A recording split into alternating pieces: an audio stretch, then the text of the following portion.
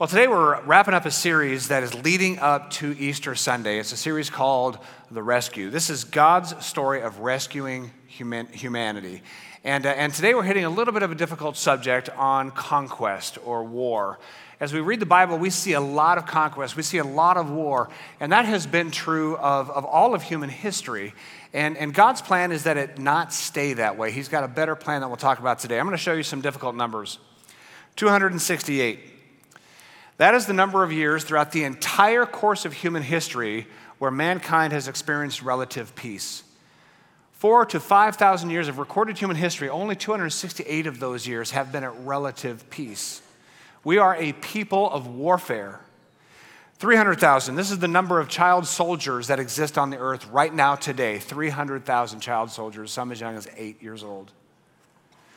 893,000, this is the number of Americans that have been killed by war in our country's young history. 2 million, this is, as far as I'm concerned, the most stark number. This is the number of children killed by the impact of war on average every decade.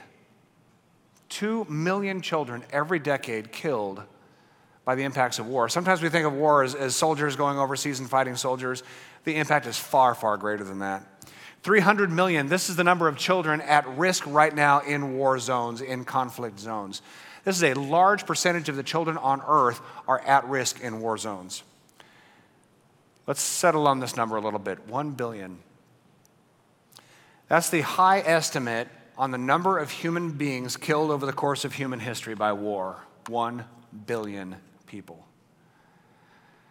The point of these numbers is to get war and conflict set in our hearts. For those of you who may have lost loved ones in the war or have a relative who has been injured by war, you understand this a little more than the rest of us do. So it's difficult for us to think in this way. For some of us, in fact, for most of us, in fact, the number is 77% of Americans.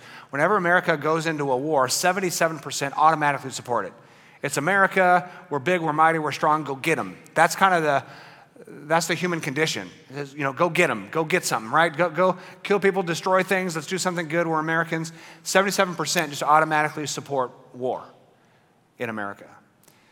We've got to think a little bit more deeply about this. It's not that there's a total passivistic understanding in God's word, but we've got to take this very seriously. This is a deep human condition problem that we are a species of violence and warfare and conquest. It's been true from the beginning.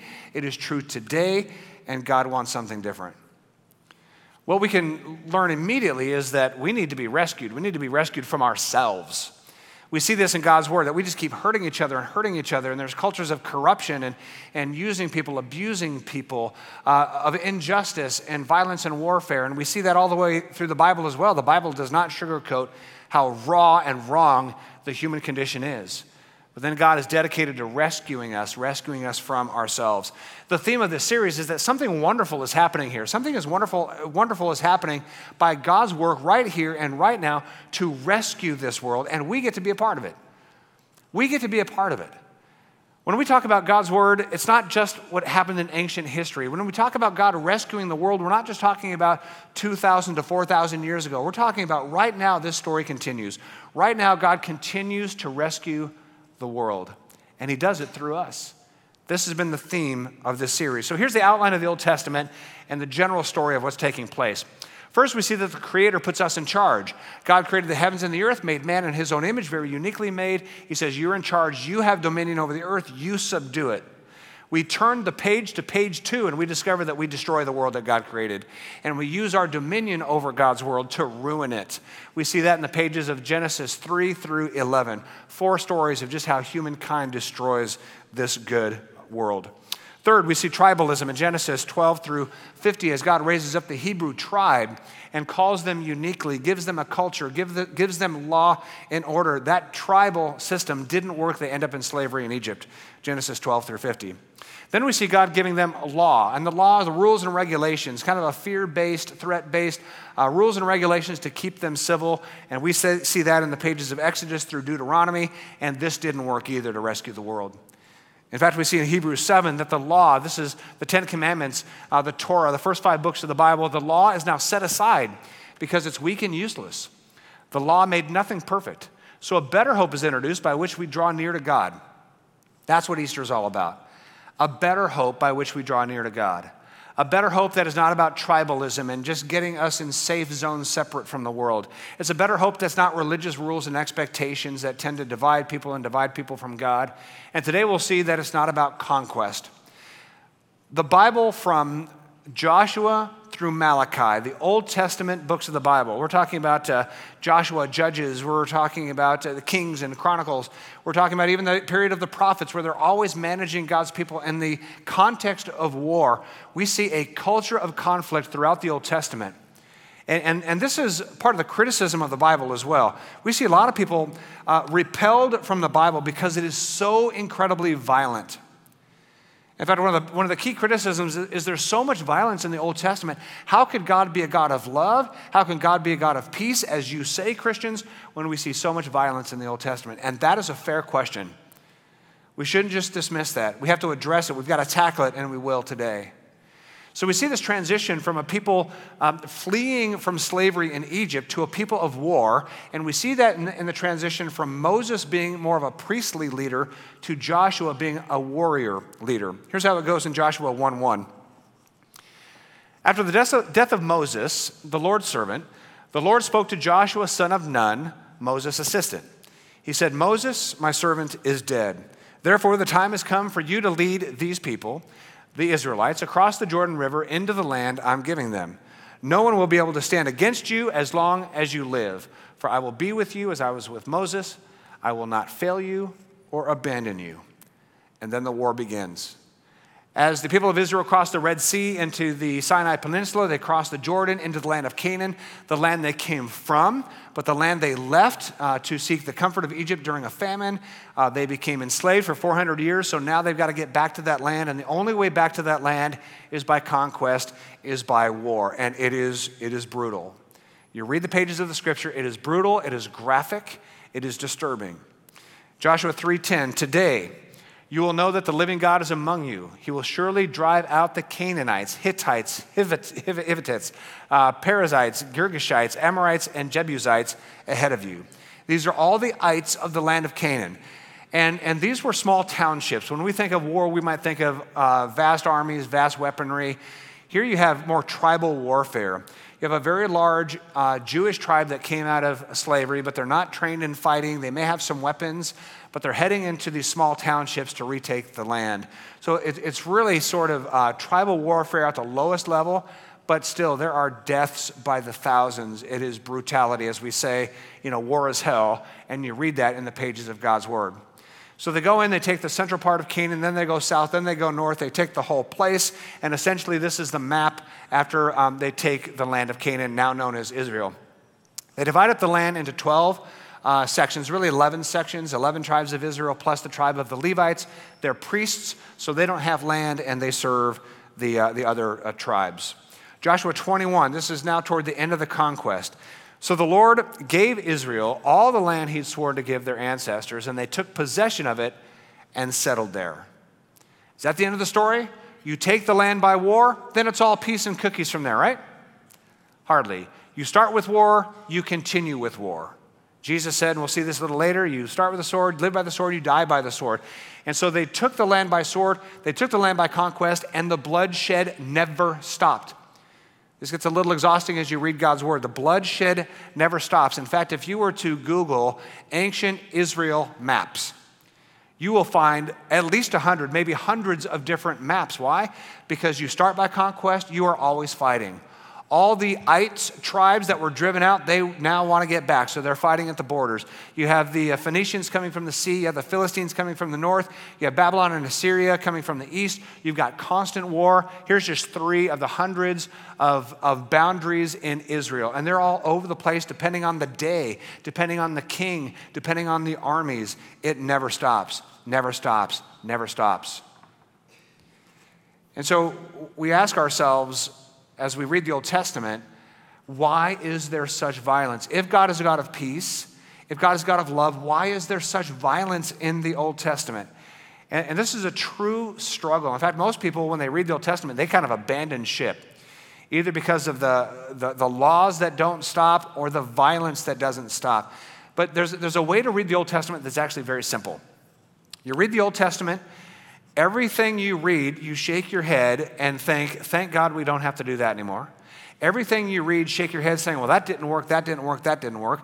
The Old Testament is a fairly depressing look at everything that doesn't work to rescue the world. But with every failure of mankind, there's a promise that something better is coming, something better is coming, something better is coming. And that's Easter week, right? That's Easter week. That something better is, in fact, Jesus Christ. Because God never intended this to be a culture of violence. He never intended his people to be a culture of conquest. So there's this wrestling. Why is there such violence in the Old Testament when God is a God of peace and love? I'm going to tell you a story that I think will help us figure this out. And at the end of this, you can give me either a thumbs up that, yes, the story makes sense, or a thumbs down, you're a terrible pastor, and I'm more confused than ever. You ready? Here we go. I've got a pastor friend of mine. He's actually associated with Rancho. He is a sheriff's deputy, and he's working in the prisons. He was given charge over the mental illness ward of a high-security prison. Doesn't that sound like a fun job, right? Of all the things you can do in life, hey, how about you supervise the mental illness ward in a high-security prison? I want you to imagine how violent that place might be. I want you to imagine how gross and putrid that place might be. I want you to imagine how inhumane that place might be, because everything you imagine is true in that ward. This buddy of mine goes in there and he says, I'm gonna turn this place around. He has a military background. We're gonna clean everything. Everything's gonna be straightened out. He used his own money for cleaning supplies and to help make the place smell better, because it always smelled like human feces. And he elevated dignity. He elevated respect. He was dropping violence, dropping violent interactions between inmates, dropping violent interactions between law enforcement and inmates. He elevated the place. 2 questions for you. Did things get better? The answer is yes, they did. Is it now entirely violence-free? What's the answer? No. When we read the Old Testament, we can read the Old Testament something like that. God is intervening in a human condition that is terribly violent. He's intervening. He's injecting himself in the story, and the story of mankind is horrifically violent. So God is intertwining his story with our violent story. So yes, there's violence in the Old Testament. All of it is intended to bring humanity to a place that is violence-free, to bring this peace that God offers all of mankind, right? Peace on earth, goodwill toward men. That was promised at the birth of Christ, and God is determined to bring that to reality. And so, yes, God is intertwining and intervening his story in the violent story of human history, but all towards the goal of making it better, cleaning the place up, making it orderly, elevating dignity, and elevating respect. Does that story make sense in terms of understanding the Bible? Just help me out here. All right? No? Anybody? Just like that? I'm more confused? Okay, all right. Email me something. What was the result of conquest? What was the result of a culture of warfare, violence, bloodshed, and conquest? Here's what ended up happening with the nation of Israel. 722 BC, the Assyrians invaded the north, decimated the 10 tribes of the north, never to be seen again. 597 BC, Babylonians invade the south. They take the 2 tribes of Israel captive into exile. About 100 years later, they're back in their land, but always under the oppression of conquering empires, with the exception of a few decades. So for 500 years before Christ, they're constantly under the thumb of conquering empires, Persians, Greeks, Romans. So during the time of Christ, they're under Roman oppression. The Romans were conquerors, bloodthirsty. They had this sense that the gods had destined them to rule the world. And so they're conquering nation after nation, including Israel. So when Jesus is born, he's born into a conquered people, under the brutal oppression of a conquering Roman Empire. And so the Jewish people have a memory of conquering. They have a memory of invading. They have a memory of oppressing. That's their memory. And to them, that's a good memory. Remember the time hundreds of years ago? Remember those stories? You know the songs we sing around the campfire of how powerful Israel was, how powerful our armies were, how many people were killed, how many streets were filled with blood because of our swords. Remember when our boundaries were expanded to the maximum and they're high-fiving. Remember when we were the conquerors? Now we're the conquered. And they thought to themselves, our salvation is to be conquerors once again. Our salvation is to be the ones to spill blood, not to have our blood spilled. This was their idea of salvation. So here comes Jesus. Here comes Jesus. And Jesus turns that whole paradigm upside down. In fact, Hebrews chapter 4, verse 8 says this about conquering. If Joshua the conqueror had succeeded in bringing rest or peace, God would not have spoken about another day of rest. So in the Old Testament, there's always this idea of there's a day of rest, but there's all this conquering taking place. Well, one day we're going to conquer enough territory to be at rest, right? Isn't that how it works? It's never how it works. God promised a different rest, different than conquering. So there's a special rest still waiting for the people of God. A special rest still waiting for the people of God. There is a special rest, a real rest waiting for the whole world. God's promised it, and it doesn't come through conquering. Real rest, real peace doesn't come through conquering. So here we have Palm Sunday. We're at Palm Sunday today. It's the day that we celebrate Jesus riding into Jerusalem at the beginning of the Passover week. Now, I want to tell you something about Passover. Passover is a Jewish celebration that celebrates bloodshed. It's a celebration of bloodshed. It is a celebration of violence. It is a week where they celebrate the killing of every firstborn male child in Egypt. That's what they're celebrating at Passover. They're celebrating the slaughter of thousands of animals and their blood being put on the doorpost in order to have the angel of death pass by. That's Passover. It is a culture of bloodshed, violence, war, and conquering. That's Passover. During Passover, the people of Israel were so amped up about conquering and getting rid of the Romans that the Romans sent garrisons of soldiers into Jerusalem to calm the Jews down, because here's this Passover week. We beat Egypt by the shedding of blood. We're going to beat Rome by the shedding of blood. And Passover is the week where everybody gets amped up. Everybody comes to Jerusalem. So there's huge numbers of people. They are bloodthirsty. They're ready for war. And so Rome sends in the soldiers to calm it down. And their threat is bloodshed. They flog people in the streets. They crucify people on the roadsides. That's the scene. Horrifically violent. Jesus, at the same time, is drawing tens of thousands of people to himself. He's this miracle worker. He's this great orator. He's this one considered to be a rabbi, and he has a whole new way of approaching people, and he has people coming from the streets and the sick and the poor. So he's got this great, quote, army amassed. And the people are thinking, okay, it's Passover week. We're all here. Rome has brought their soldiers. We're going to attack. This king is going to rise. This is the time for Israel to become the conquerors again. And Jesus might be our king. He might be the savior that'll cause us to take the sword against Rome. Here's how it goes down in John chapter 12. A large crowd of Passover visitors, this is a huge crowd, bloodthirsty. They took palm branches and went down to the road to meet Jesus.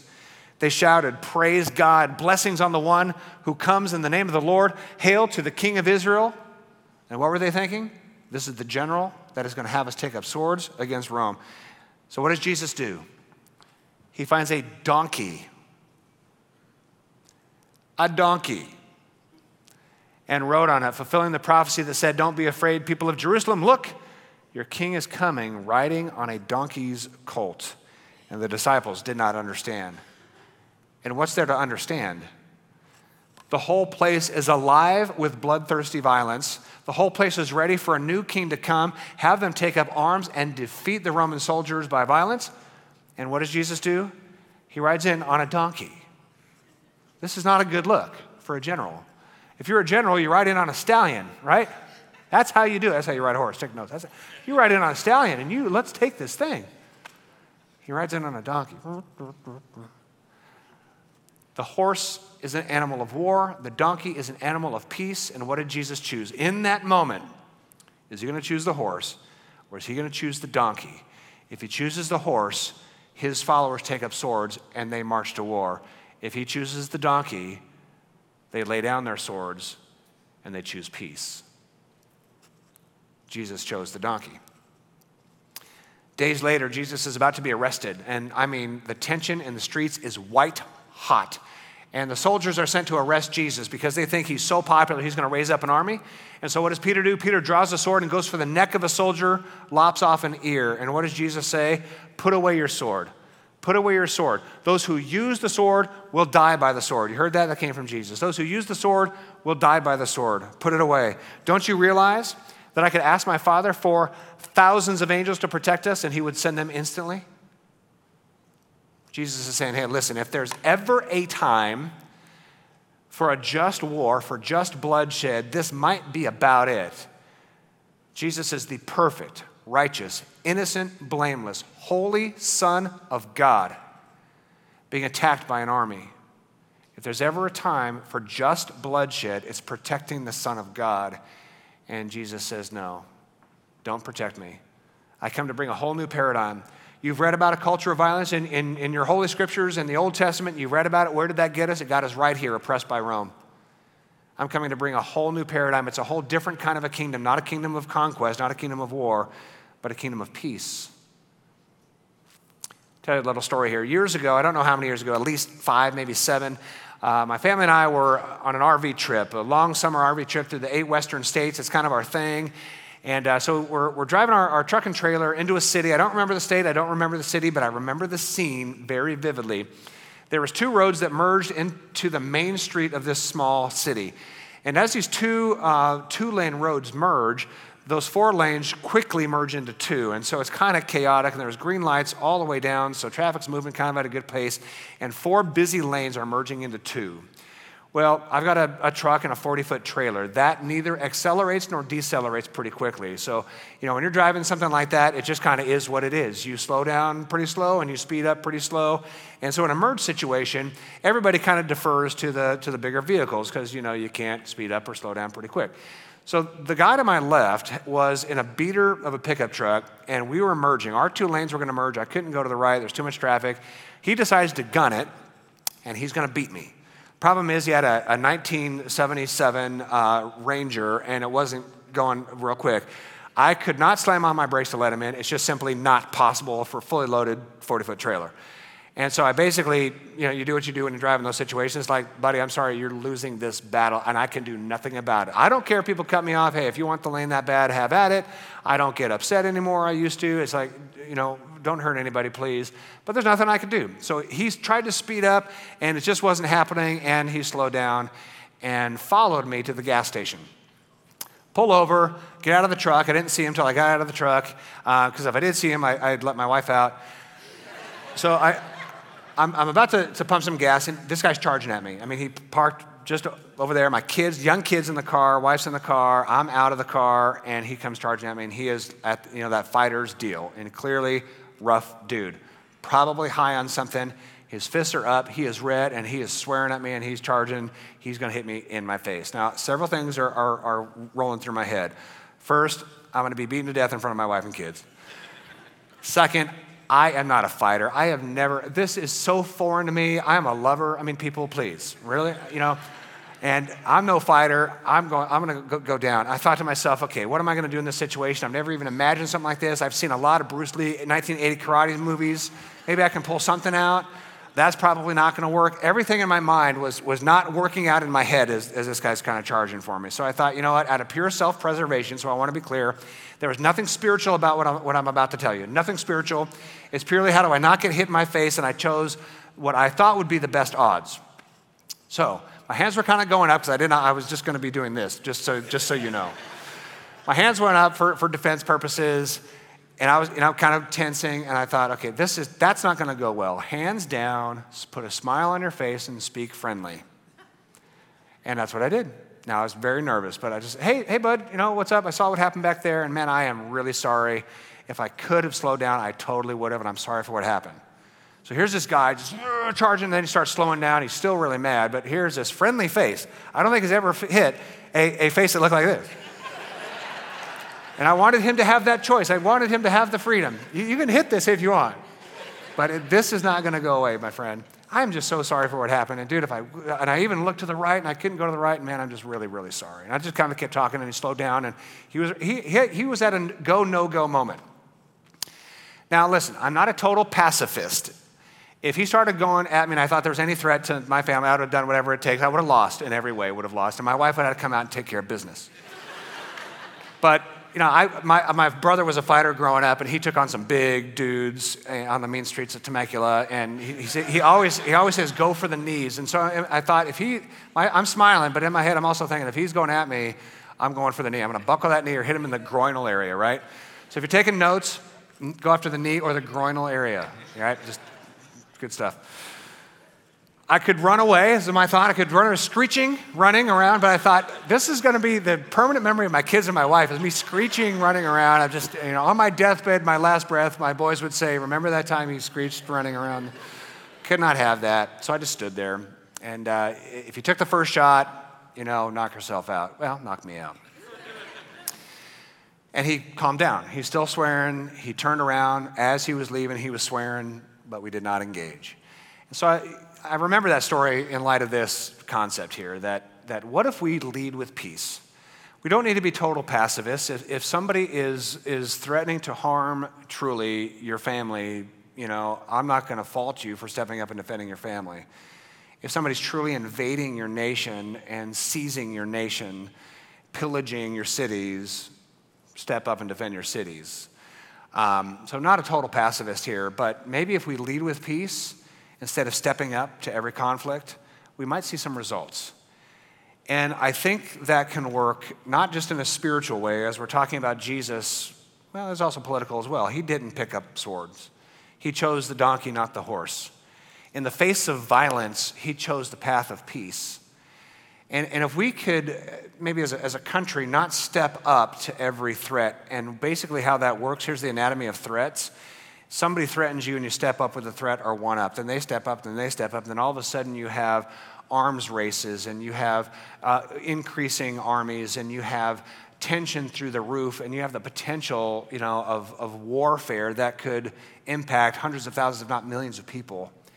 Step up, step up, step up. Maybe there's a different path that says as a nation steps up, we lead with peace. I don't know. I'm not in charge. I'm not in charge of that stuff.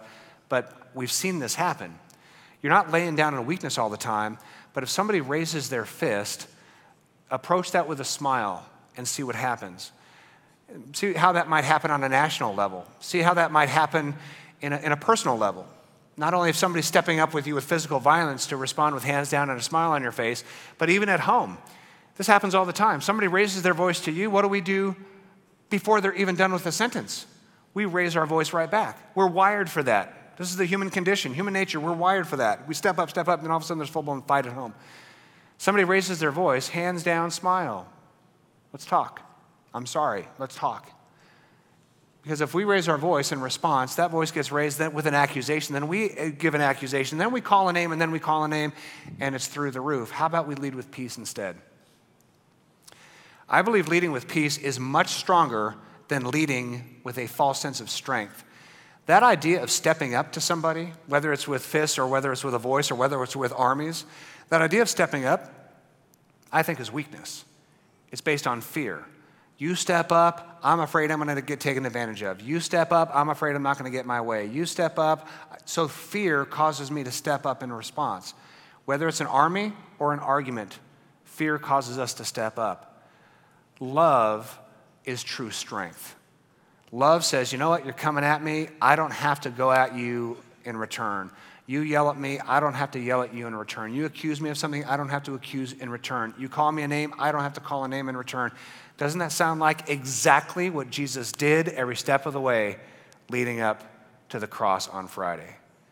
And then what do we learn on Sunday? That love is actually the victory. Love is actually what works. And I'm telling you, this is working right before our eyes. What Jesus started on Palm Sunday is working right before our eyes. That we are realizing that we don't have to fight. We don't have to fight. We don't have to step up. When we see that Jesus became a victim of violence in order to bring peace, when we see that the life and ministry of Jesus is basically God, our Heavenly Father, shouting to the heavens and to the world, enough is enough. Enough of this tribalism that divides men with men, enough of this law that divides men with God, religious law, and enough of this conquest that destroys everything that God created as good. Enough is enough, right? And this is having an impact. I want to show you the violence chart. We're just going to close with this. This is the number of deaths per 100,000 people globally. 1940s is World War II, one of the worst times of death by warfare in human history. Look at where we are now. We are statistically almost violence-free when it comes to warfare and conquest. Statistically, almost violence-free. Now, I know you can point to some, Syria, and you can point to the conflict with Iran, some internal conflicts, South Sudan. You can point to some skirmishes and some civil conflicts on the earth. But we are living in virtually a war-free globe. Let me put it to you in very clear terms here. The average historically is 250 deaths per million people. That's kind of the recent history average. Here's where we are right now. Deaths per million by civil war is 11. Deaths per million by civil conflict is 10. Deaths per million with war between countries is a tiny number. It's less than that. Deaths per million by conquest is 0. There are 0 conquesting countries right now, 0. To go from 250 deaths per million to roughly 21, and it's declining, this is astounding. It is possible, maybe not probable, but it is possible that in our lifetime, there could be 0 deaths by civil war, 0 deaths by nation-to-nation war. It's possible. May not be probable, but it's within our reach.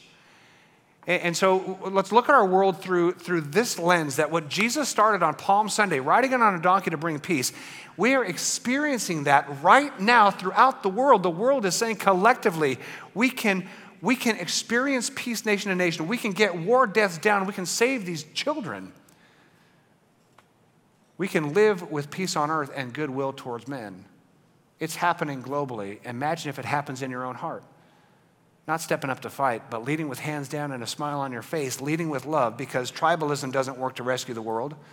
The law didn't work to rescue the world.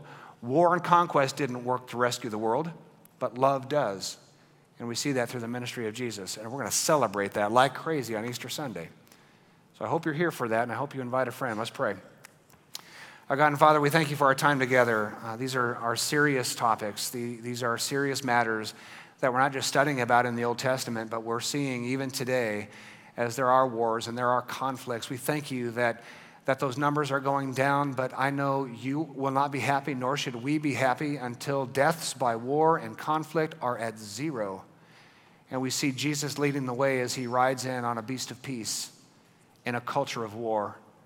I pray that peace would not just be experienced globally, but in our own lives, that if there is tension in us or tension in relationships, if we tend to fight either with our fists or with our words, if we tend to step up when people step up to us, if we tend to trade insult for insult, and if we try to get even with people, I pray that peace would settle in our hearts so deeply and so profoundly that we would lead always with our hands down and a big smile, bringing peace on earth and goodwill towards men, fulfilling the promise that was made at the birth of Christ, and understanding that you are using us to be the heroes of this story, rescuing the world by love, and you are our extraordinary guide through Jesus Christ.